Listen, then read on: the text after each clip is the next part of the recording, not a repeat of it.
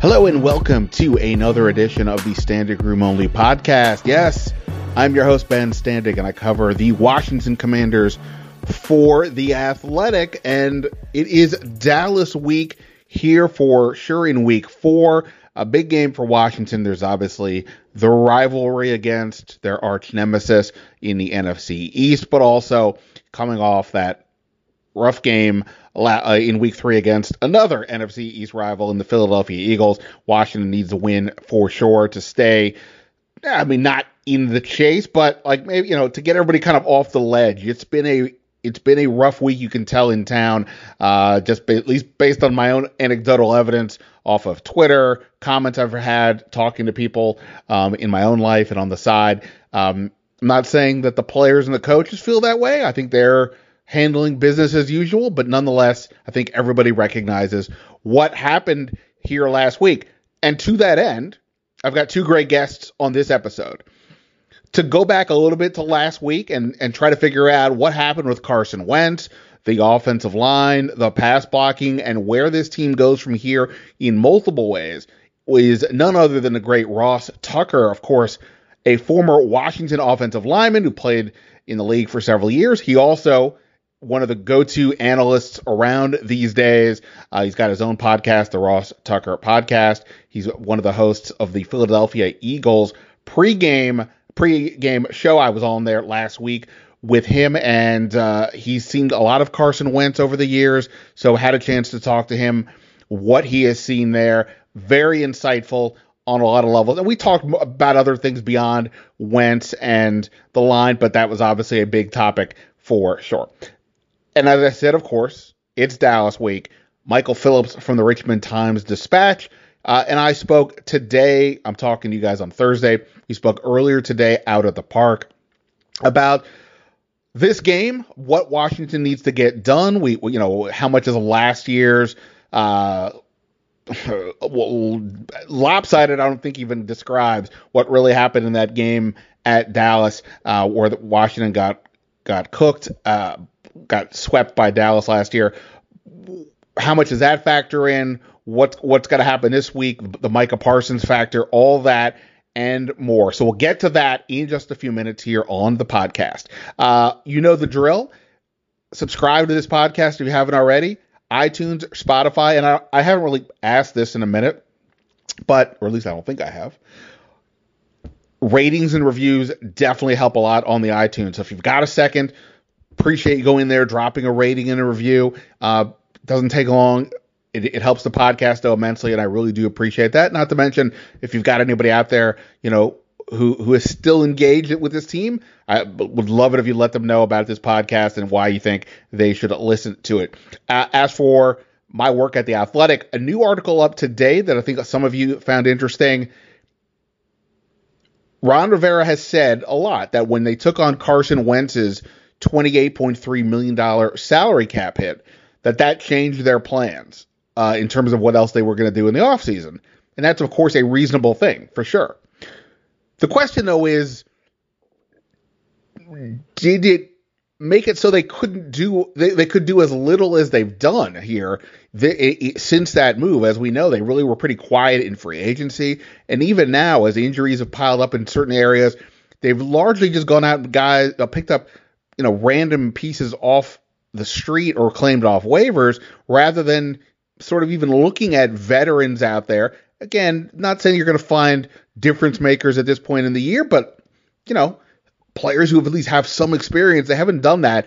And part of the reason why is they chose, it appears, to not be as aggressive on the salary cap the way even after the Wentz deal. There's always ways to manipulate the cap. They have largely chosen not to. I discussed that with former cap analyst for Washington, J.I. Halsell. I also spoke to, as I said, obviously with Ross Tucker, got his input in this story as well, because the offensive line, how much, with going with Norwell and Trey Turner, different than, perhaps if they'd been a little more aggressive at that spot. But a lot to get into there, so you can check that out on The Athletic. You can still get The Athletic for $1 a month.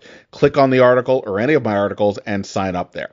All right, I don't want to dilly-dally too long here. Just quickly, though, out at practice, today. So there'll be one more day of practice, obviously. Wes Schweitzer, though, has not practiced either day this week with a concussion.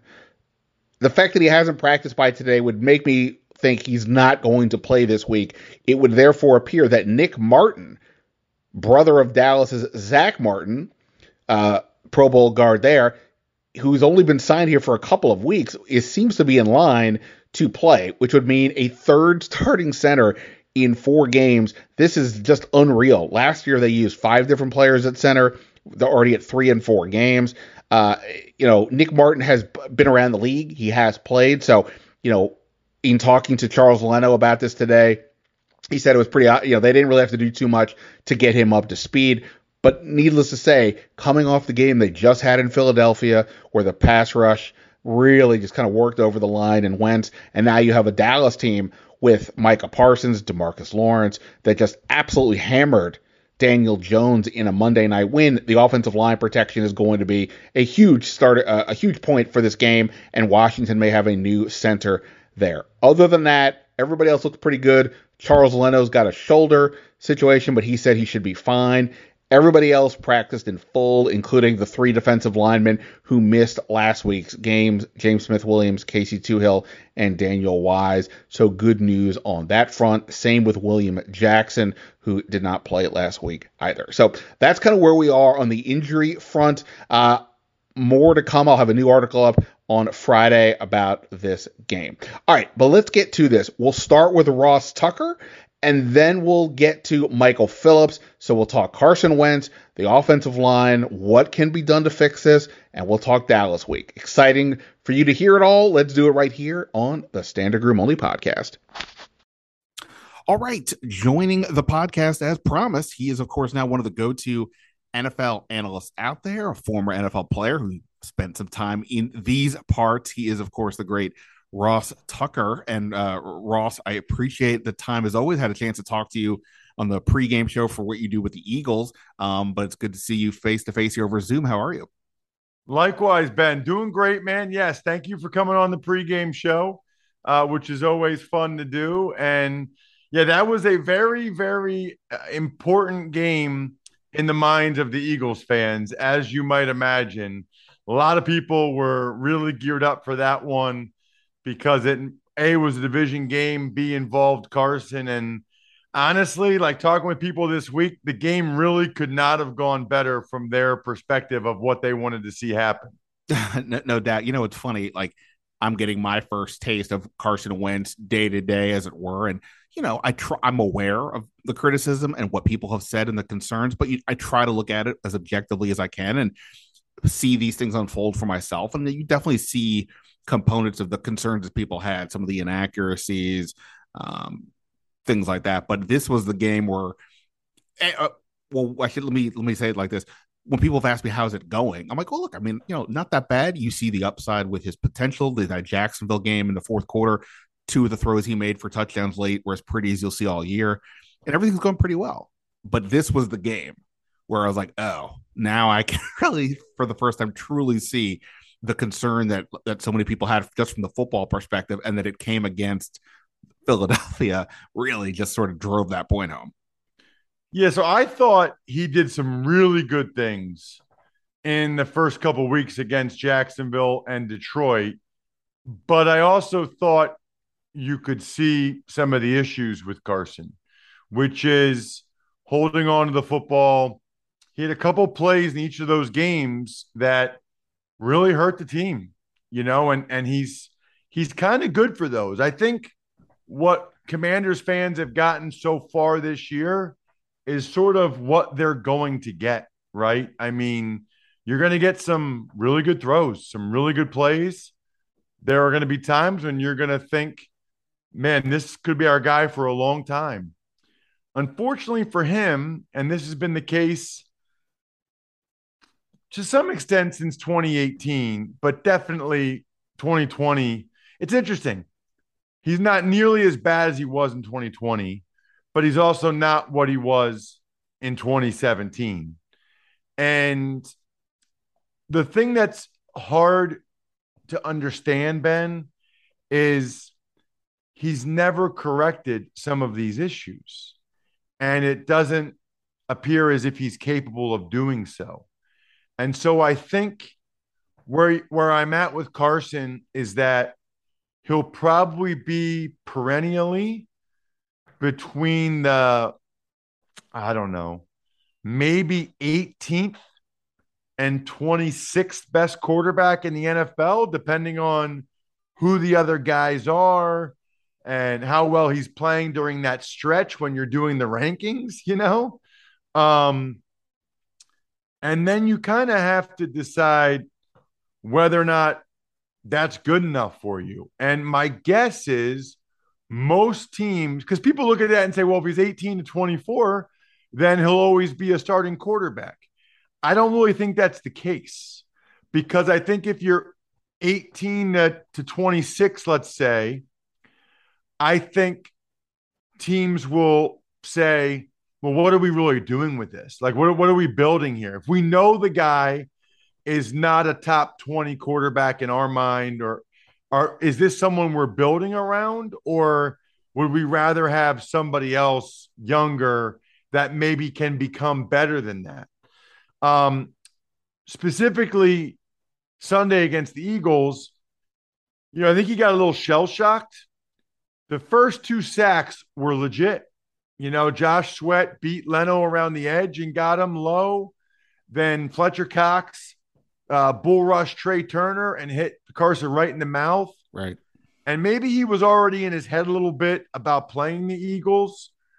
But after that, he kind of got shell shocked a little bit, because I think, and saying how many sacks are on him versus offensive line or some other position is very subjective, right?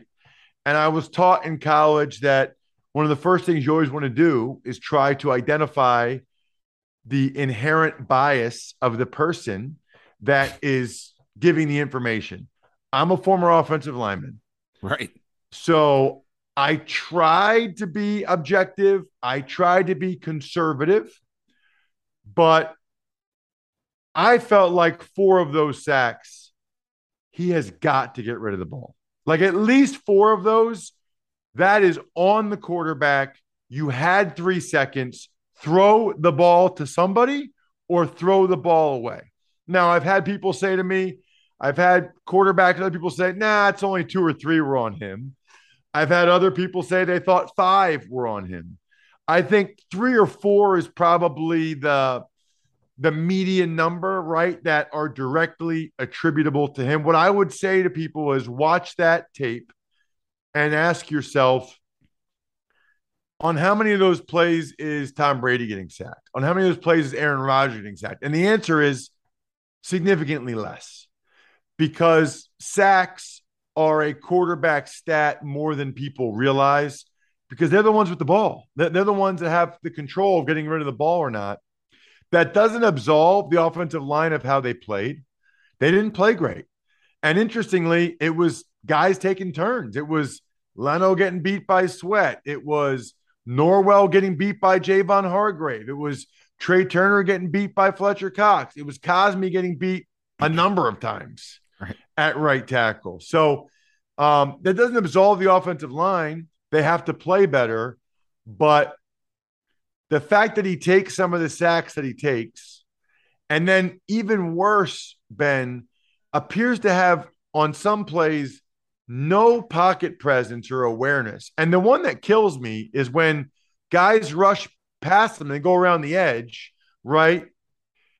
As an offensive tackle, you did your job. You got the guy to run around the quarterback. He has this tendency to hold on to it and start to bail to the side where the guy, away from where the guy came. That's where the guy's still running. Right. He's still running at that. He's still running at that point in that direction. And then to compound things, Ben, as I end my TED talk here, he fumbles. Then he fumbles a lot. So holding on to the ball is issue 1, but then not holding on to the ball is even a bigger issue, which is something he has consistently done. Yeah, I think the 5th sack, I think is sort of maybe the one that you're talking about on some level where Brandon Graham goes around. Uh, I guess it's around Cosme, and Trey Turner actually kind of bumps Brandon Graham past Cosme. But anyway, Wentz is in the pocket. He kind of moves up. Graham sort of follows him, and that's when he fumbles. And there's two receivers underneath that were open. Whether Carson Wentz could see it is another story, but like that was an opportunity to get rid of the ball. And I had Jay Gruden on the podcast this week, and we talked about that. And he thought that was the worst one of all the ones that Wentz did. All that said, this is who this guy is. This is a history. This isn't just like a one-off. So from your perspective as an offensive lineman, as a guy who studies this game, what can Washington do, especially going forward this week when you're facing a Dallas team who harassed Daniel Jones somehow even more than what Philly just did to Washington? So I like what you said there, because to me, and I think he's a good coordinator, but a lot of that's on Scott Turner too. It's like, hey, Scott, are you watching the game? Like, are you seeing what's happening? The guy won't get rid of the ball. He's shell shocked. You might want to do some quick game. You might want to stick with the run a little bit more, which they were actually having decent success on. Do anything other than a 7-step drop where he's getting killed. That to me is a big, big part. Because I got to tell you, Ben, the Cowboys are the wrong team to play if you're holding on to the ball. DeMarcus Lawrence is fantastic and just had 3 sacks. I think Micah Parsons is the best defensive player in the league. I mean, I think he's the front runner right now for defensive player of the year. And if you notice, ESPN had some stat Monday night. Maybe you can Google it or something, Ben. Maybe you already saw it. But they have like an average time to pressure. Like the average time before the pass rusher gets pressure. Right. And Von Miller was second at like 2.76, and Bosa was like third at 2.96. Micah Parsons was like at 2.36. That's a big difference. 0.4 of a second. That means he's getting pressure a lot in 2 seconds or less for that to be the average. Right. And so everybody has a plan for him now. I mean, the Giants were double teaming him wherever he went. He still ran over the guard and got pressure. But Carson needs to realize, and Scott Turner, well, first of all, Scott Turner needs to realize, I got to get the ball out of his hands quickly, somehow, some way. And then Carson needs to realize he's never gotten this, Ben. I watched every snap he played for the Eagles. He won't throw the ball away. He won't do it. And I think it's because he was so good in high school compared to North Dakota kids, and so good in college compared to FCS kids. And by the way, his O-line was awesome in college. I mean, they were North Dakota State. They win the national championship every year. Then with the Eagles, his O-line was actually pretty awesome. So he didn't have to be under duress a lot. He doesn't realize that throwing the football away is a winning play in the NFL. Right. That's a winning play.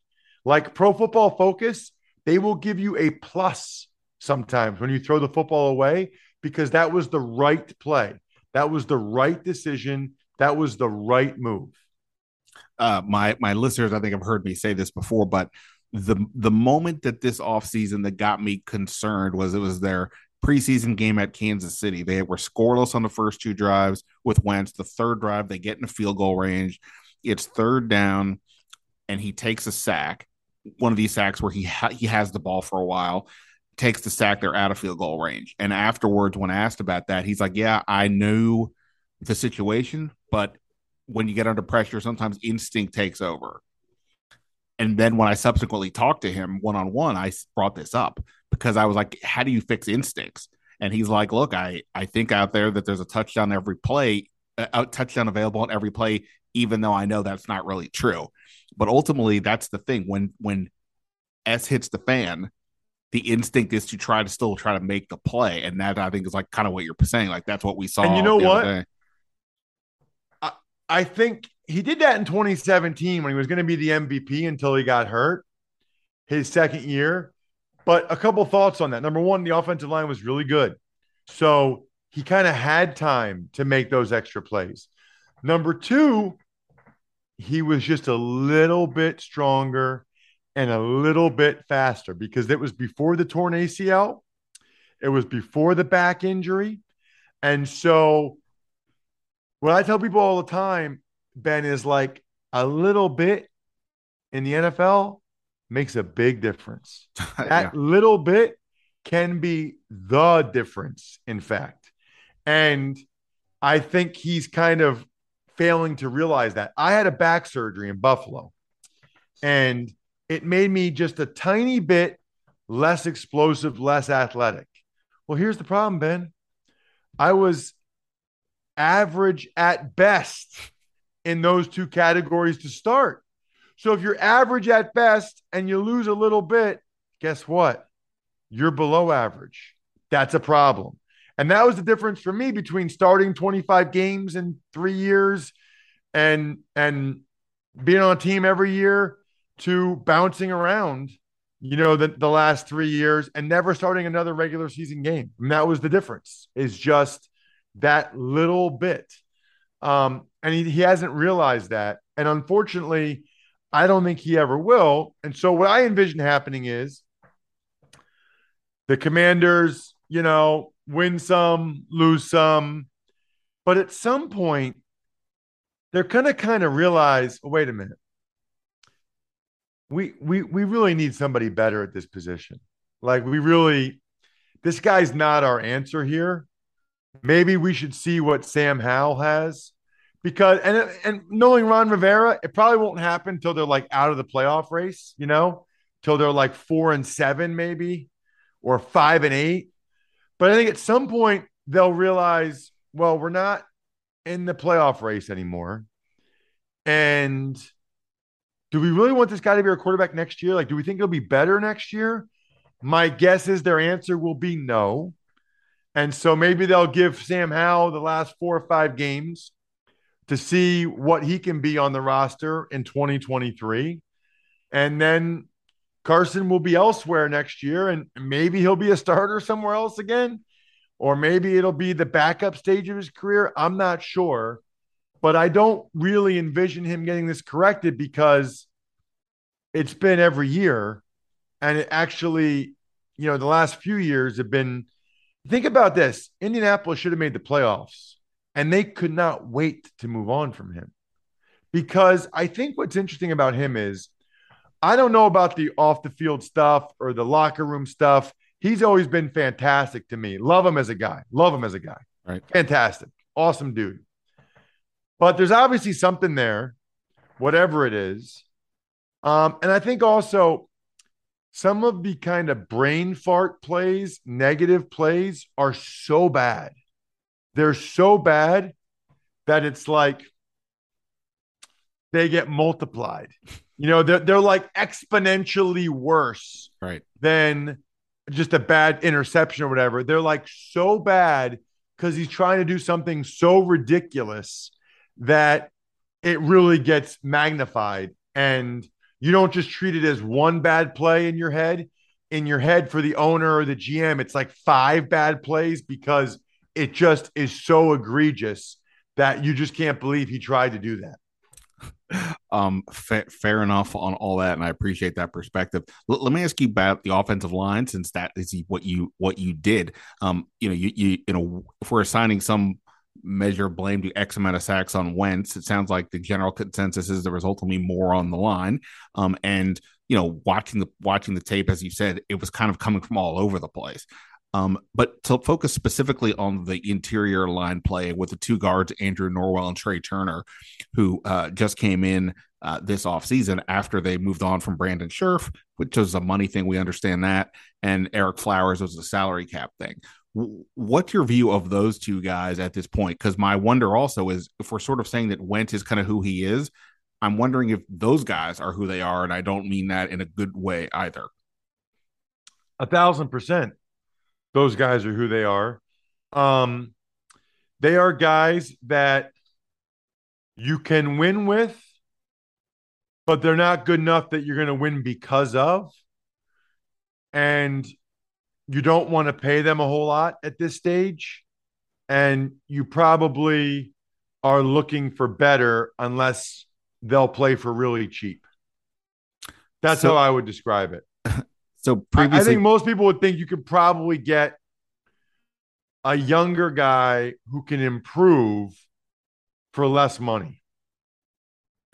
uh, for the last decade, they've either had Trent Williams. Well, they had Trent Williams and Brandon Sheriff, but they were at least had one of them for the last couple of years. Two guys who were best of their position, things or close to or things like that.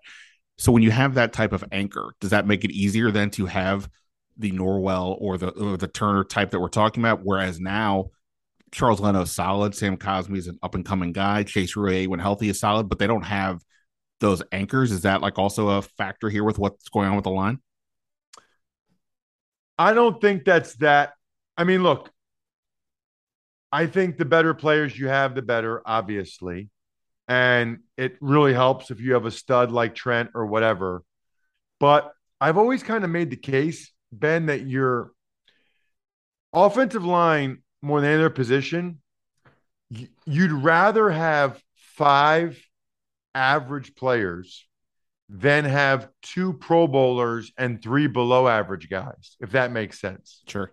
Whereas, like at D line, no. At secondary, probably not. Receiver, no. You'd rather have the all pro types, and then the other guys just don't play as much or whatever. Offensive line, five guys have to play.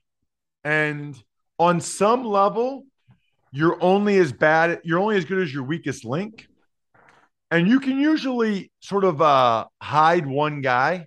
You can kind of protect one guy with scheme. You get more than one guy that's a liability, you got problems. You got real problems. I think losing Chase Roullier really hurt them. But on the D line, a star can make up for the guy next to him being below average because the star can make plays in the backfield. The below average guy just stays in his gap, whatever. On the offensive line, there's nothing Trent Williams can do if the center sucks. You know what I mean? Like nothing. Right. You can't help him. Like I've been in that situation. I played left guard for Washington on a Monday night against the Eagles. I was next to Chris Samuels, who was unbelievable, and I was getting smoked. It was not good. And Chris Samuels was looking at me like, just kind of shrugged, like nothing I can do, bro. like I wish I could help you, but I can't block them for you, buddy. I hear you. I know I need to let you go. Let me just turn away from all that. You just watch them play. You've seen them play other games. What's your positive for this team right now as they're going into Dallas and going into the rest of the year? It's still early as far as this year. They get a win this week and, they're feeling better about the world. What were your positive takeaways from this team, either from this game or just overall? Well, my positive takeaways from the overall, because they weren't great in this game. Right. I think they have some really good weapons, and when they get Brian Robinson back, I can't believe Jahan Dotson dropped that pass. Ben, I watch every snap of Penn State football. I've never seen him drop a ball before. You should Google it. I don't think I've ever seen Jahan Dotson drop a pass before. So that was stunning to me that he dropped that. But their receivers are legit. They have three legit receivers. They have a really good tight end. And I think their D tackles are absolute studs. Those are two of the more important positions in the modern NFL, right? I would say they're top five positions, D tackle and receiver. And Washington has very good players at both those spots, which is a good place to kind of start from. Although, haven't they kind of already decided they're not going to pay Deron Payne, which seems like a mistake, but they only have so much money to go around? Man, that's a shame. You draft a guy that good and you can't find a way to keep him. Right. Well, we'll see what happens in the offseason. But yeah, I mean, the what I was reporting was like they weren't going to extend him. They obviously didn't. We'll see what kind of choices they make. It's hard to keep all four of those guys on the line. If you assume they're keeping Chase Young and they've already paid Allen, then Deron Payne or Montez Sweat, can you keep them both? I think that's the question they're going to have to wrestle with for sure. He is at Ross Tucker NFL on Twitter. Go listen to the podcast. It's also, you can find it on Twitter, the at Ross Tucker pod, a must listen. And this guy is literally everywhere. You have so many jobs. I don't even know how to keep track of it. You can always find Ross everywhere, which is a good thing on multiple reasons. I'm trying, man. Ben, I'm just trying to avoid a real job as long as I possibly can. I had internships when I played for Washington with like Merrill Lynch and stuff. Thank goodness I don't have to do that stuff. I enjoy your coverage. Thank you so much for having me on the show. Really appreciate it. Thanks, man. All right, joining the podcast as promised is none other than Michael Phillips from the Richmond Times-Dispatch. We are out here in Commanders Land on this Thursday. We just watched guys stretch and move around a little bit. Based on that, do you have a prediction just solely based on today's performance in practice that we saw for 10 minutes? Well, I think William Jackson will play. He looked like he was going through everything. I don't know if that contributes positively to the outcome of the game. St. Juste, I mean, arguably played better than Jackson had before that point. I think that's an indictment on the signing of William Jackson. But props to St. Juste. He did his thing. Look, I've been saying it all week. I will say it on the Standing Room. I think the Commanders are going to win. Wow. I think the Commanders are going to go down there and win the football game. I think anytime the narrative becomes Carson Wentz is toast, he finds a way back. Like he strings you along just long enough. I think the matchup is a little more favorable. I think the pressure comes from the ends instead of the interior this week, like, oh, look what they did to the Giants. They'll do that to him. I don't know that that's 100% truth. They're going to get some pressure on him, obviously, but I don't think he's going to be in his head like he was last week either. So I think he'll be able to bounce back maybe a little better. Since we're just jumping right in, you've been known to place a wager, as have I. There's a gambling notion. Kevin Sheehan calls it the smell test. Mm-hmm. When things are going too hard in one direction, look for the opportunity. So that is the question. He sort of posed it right there by saying everybody's dumping on Carson Wentz and saying it's over, we can move on. And to some degree, that's kind of where we're at with this team. Back-to-back terrible first halves where they get shut out. You lose this game in a not so pretty way, and people will be talking lost season to that point. And look, even this week, I don't buy this, but there's been this narrative out there of like, is it time to fire Ron Rivera? Yeah. That's as bad as dark as you can get. So to that end, do you think this is like sort of the smell test? Is that kind of what you're saying overall? That's what I'm saying overall. I mean, I agree with everything you just said. Because like, look, if they lose and they're 1-3, what we know of Ron Rivera is they're going to go on a run in November. They're going to, win some games, maybe sneak into a 9-win wild card. You could do it. It's not unthinkable. But it's different from a fan perception. And just you would lose all of this momentum of the name change and the excitement you've built. And I mean, the reason the Fire Ron narrative is out there because people felt burned last week. Like this whole offseason, like, hey, FedEx is new. This is exciting. This team's exciting. This Ron's third year. Good things are going to happen. And then, like, Lucy pulling the football back from Charlie Brown. Like,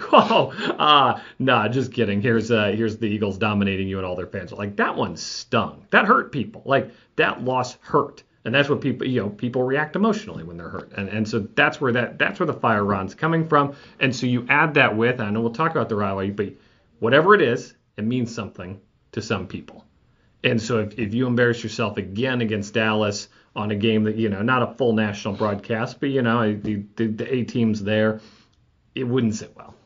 It's funny, like, for some franchises, there's a certain NBA team in town that has this problem. Hypothetically, that they're afraid to go to the bottom because they don't think the fan base will stay around and so on. Now, this fan base has already eroded over the last 20 years, as we all know. But to some degree, they're playing the same game. Ron Rivera said they're going to go out and get a quarterback upgrade and this, that, and the other, and they go get Carson Wentz. And I have said he is an upgrade talent-wise over what they had, but they didn't necessarily make the other steps to go forward. So the idea that you upgraded a quarterback alone doesn't put you into the contender category. And I think to that end, that's what that game kind of showed. I mean, the Detroit game did as well, but to do it, one game can happen. To do it immediately, almost the exact same way. And then you had the invasion of the Eagles fans and all that. I totally agree with you on the disheartening factor there. It's also like if you drop goose eggs in the second half of games, at least everybody hung around. But like I haven't seen the TV ratings. I would imagine a lot of people flipped it off at halftime. Like Detroit too. Like they did some nice things in the second half in Detroit, and I bet nobody saw it. Like if obviously there's people who watched to the finish, but a lot of people. After a half like that, check out. They're done. And to that point, we were talking a little bit about this yesterday here in the media room. The season is going, if they lose this game, is going to sort of be like that. If you go 1-3, and particularly if it's another ugly performance, how many of the fans will sort of check out, regardless of if there was another Ron Rivera second half surge, which he's done, his teams have done it during their career? Will the fans be like, all right, but I mean, we've already kind of, the season's already kind of going away. You're going to get to maybe 500. Okay, we can talk about that, but I mean later. But I'm losing my interest now, and that's why this game is important for lots of reasons in that regard. Yeah, and for Carson Wentz too, because he's on a 1-year contract essentially, and so if they embarrass themselves this week and everybody jumps ship and then they have a rally and they run to the wild card, I still think it's hard for him to get another contract here. I think everybody will have just set in their minds he's not the guy at that point. If he's playing to be a long-term solution here, I think that's a full season long-term solution, not a late season surge long-term solution. I'll just say this, there are ways they can lose the game and still be respectable, but 0 points in the first half is not that way. Correct, 1,000,000% correct. You mentioned the rivalry, Dallas week. Like, I mean, I'm old, and so as a kid, of course, I inherited some of the rival stuff, the old George Allen, when it was a true blood feud. And then you get through the 80s, and I still say, as a person who was alive at that moment in time, beating Dallas in the 82 NFC Championship game was as big or bigger than some of the Super Bowl wins, because nobody thought they were getting past Dallas. Then they did, and then obviously it continues for years and years, the rivalry. How long have you been on the beat? Since what year? Since the RG3 years, since 12. Okay, so clearly it's not what it was to the 80s and the 70s, 80s, and early 90s. But I don't even know if it's what it was a decade ago. I'm forever grateful I showed up for Robert beating the Cowboys, Alfred Morris beating the Cowboys to claim to claim the playoff spot, because I feel like I got at least a little taste of what it could be or what it was that we really haven't tasted since. I was looking up something about this rivalry online.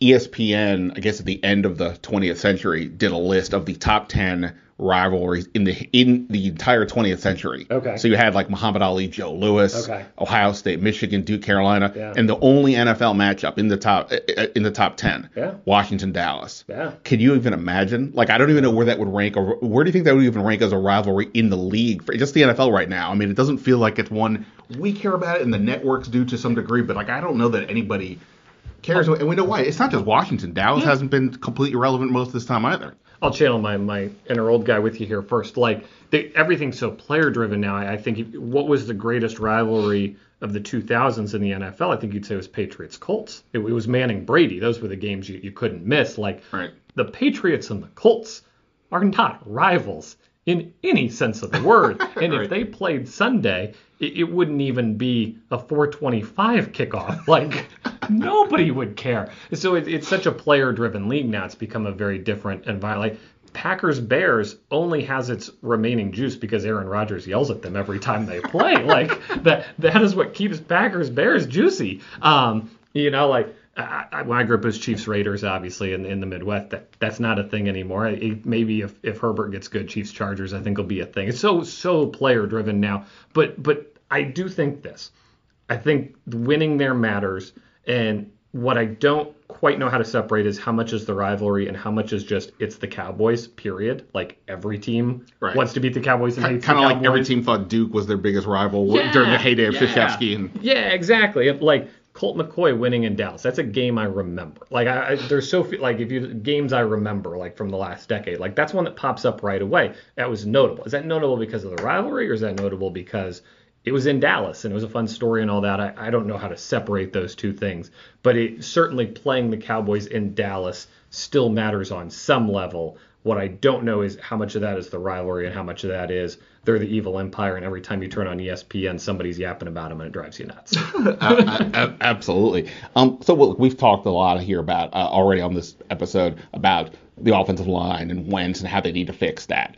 Beyond that, what do you think is the biggest thing for you that Washington needs to do in this game to win, but at least be successful. Yeah, and I thought there was defensive improvement last week, so I want to start there. I think the defense took a step forward last week. I don't even know that they at some point this year they need to take another step forward, but they need to sustain last week's step forward. I think the Cowboys offense, hot take here, the Cowboys offense is not as good as the Eagles offense right now with the personnel they've got. Man, the Eagles were kind of fun to watch. Like, holy cow, some of the catches they were making. Yeah. Cowboys don't have that talent. They don't have that talent at quarterback. They don't have that talent at receiver. They're not as talented as the Eagles. Like my initial reaction, probably a lot of people was, Kendall Fuller didn't really have a good day. And then you go back and watch the plays like Devontae Smith just made insane catches. Unreal, absolutely. I think if the defense plays as it did last week, they'll be just fine. So I don't even think they need to take step forward. I think they need to sustain. But I'll put one key on the board for you, takeaways. They have one takeaway. It's the Derek Forrest interception at the very end of the Jacksonville game when Trevor Lawrence was throwing it up. So they have no game-changing, momentum-changing, big play takeaways, and that is how you win football games. I mean, still the number one stat, I would guess, that correlates with final score is turnover margin. Like, you look at turnover margin, 9 times out of 10, it's going to tell you who's going to win the football game. You have to create some game-changing plays. You have to give your offense something to work with. You can't just be good enough on the day in, day outs. And I know that Cooper Rush has looked pretty competent so far. He's 3-0 as a starter. They beat the Giants the other night, and kudos for all that. But when you play the game of as they did a couple of years ago, when they played a lot of the backup quarterbacks and they thrived there. I mean, this is one of those opportunities. You just came off a game against a guy who might be the front runner for MVP in Jalen Hurts. Trevor Lawrence in week 1, is one of the better young quarterbacks in the league, and the Lions obviously had a lot of playmakers. Dallas's offense did enough last week, but it's hardly spectacular at this point. Ezekiel Elliott is, sort of the three yards in a cloud of dust type of running back at this point. They do have really good receivers, of course, but Cooper Rush is there. I don't want to say to be had. I don't want to completely discount him, but this isn't Brady. This isn't Rodgers. This is a guy to take advantage of. And to your point of turnovers, they really need to work that out. We're talking in the moment here that they got to look better now, and that's of course true. The last time these two teams played was in Dallas, and as we recall, it was an absolute smushing in more ways than one. It was a smushing. Oh, I like that. That's good.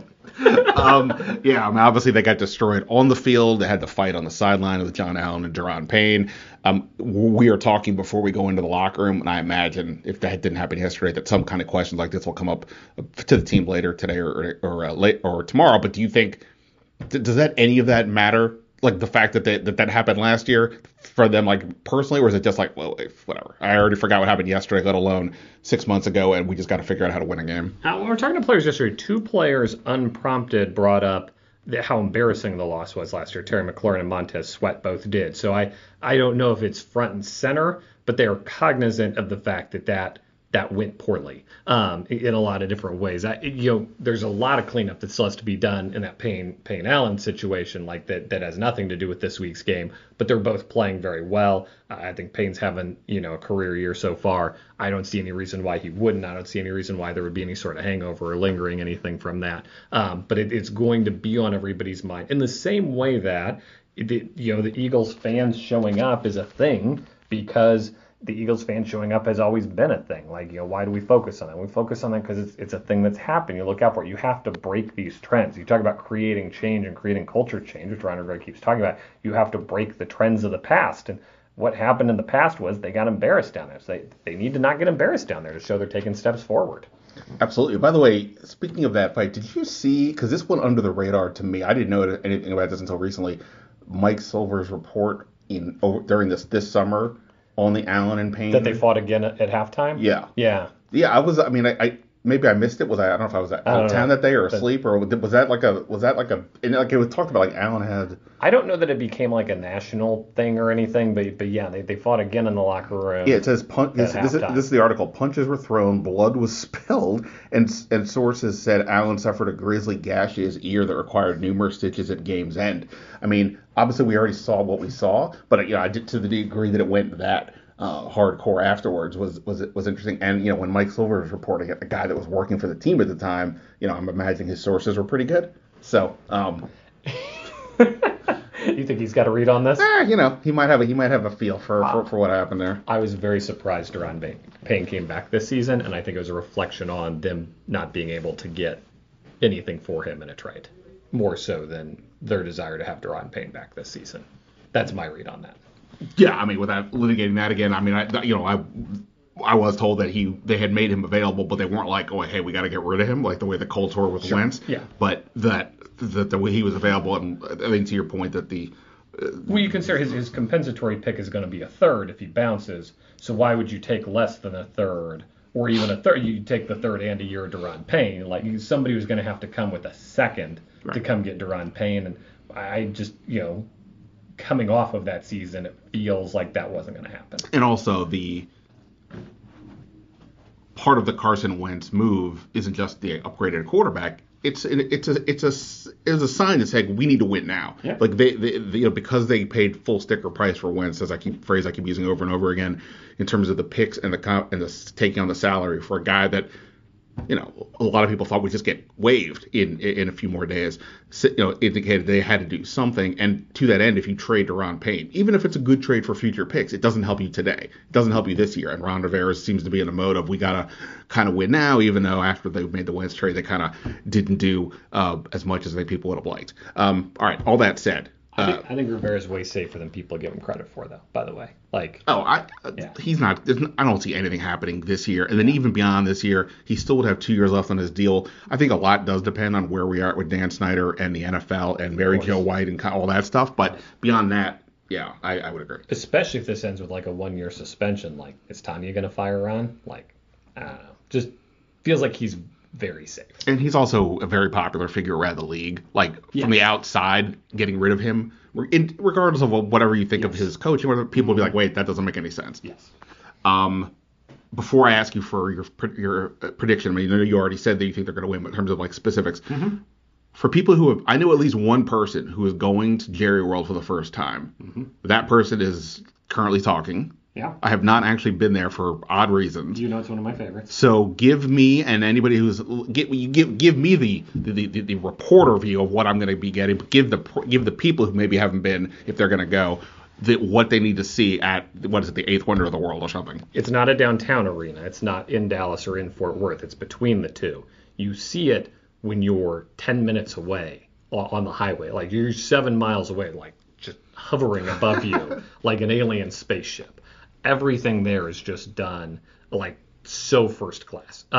It's a little like it's what Trump thinks his products are is what Jerry Jones's products actually are. Like everything's so well organized. The food is good. The lines are smooth. They have like one of the world's most expensive private art collections like on display throughout. Like it's not like this gaudy tacky Texas thing. It's like there's like it actually is nice inside, like legitimately nice. The TV is insane. Like the big screen is everything people say it is. Like it is mesmerizing. They do one thing I wish they would do more of at FedEx is entertain people during the timeouts, during the commercials, as opposed to just doing a sponsor read or making everybody sit on their hands. They keep those fans engaged the whole game. Like it's a good live experience. It's not an afterthought. Some places like that's an afterthought. Like we're staging a football game. You're welcome to come watch it. Your experience as a person in that stadium is top of their mind at all times. They'll entertain you. The music will entertain you. The TV will entertain you. All the seats are good seats for the most part. I bet they'll open up the sides, let the breeze in. It'd be nice. So I don't have to I don't have to create a mixtape to entertain myself or organize an apple tasting contest in between commercials. We're good. You're saying? There you go. All right. I don't. Maybe this is being overreactive to what's happened. I don't see them winning after watching what Dallas did, that pass rush did to the Giants, and seeing Washington's offensive line and Carson Wentz. I just don't know how you fix that enough over the next few days. That said, Dallas is on a short week. I mentioned the Cooper Rush aspect of this. So I'm not saying there's no shot, but I'm seeing something akin to like Dallas, 27-20. You already said you think Washington wins. What do you think is ultimately the reason why they win? Yeah, I'll flip it. I'll go with like a 23-17 or somewhere in that ballpark. Haven't turned in the official card yet, but that's where I'm leaning when I do that. I think that the offense will finally get it going early in the game. I think that'll be enough to be a difference maker. And they've got to get a takeaway at some point. Why not Sunday? Why not against Cooper Rush? Feels like a thing. Could be.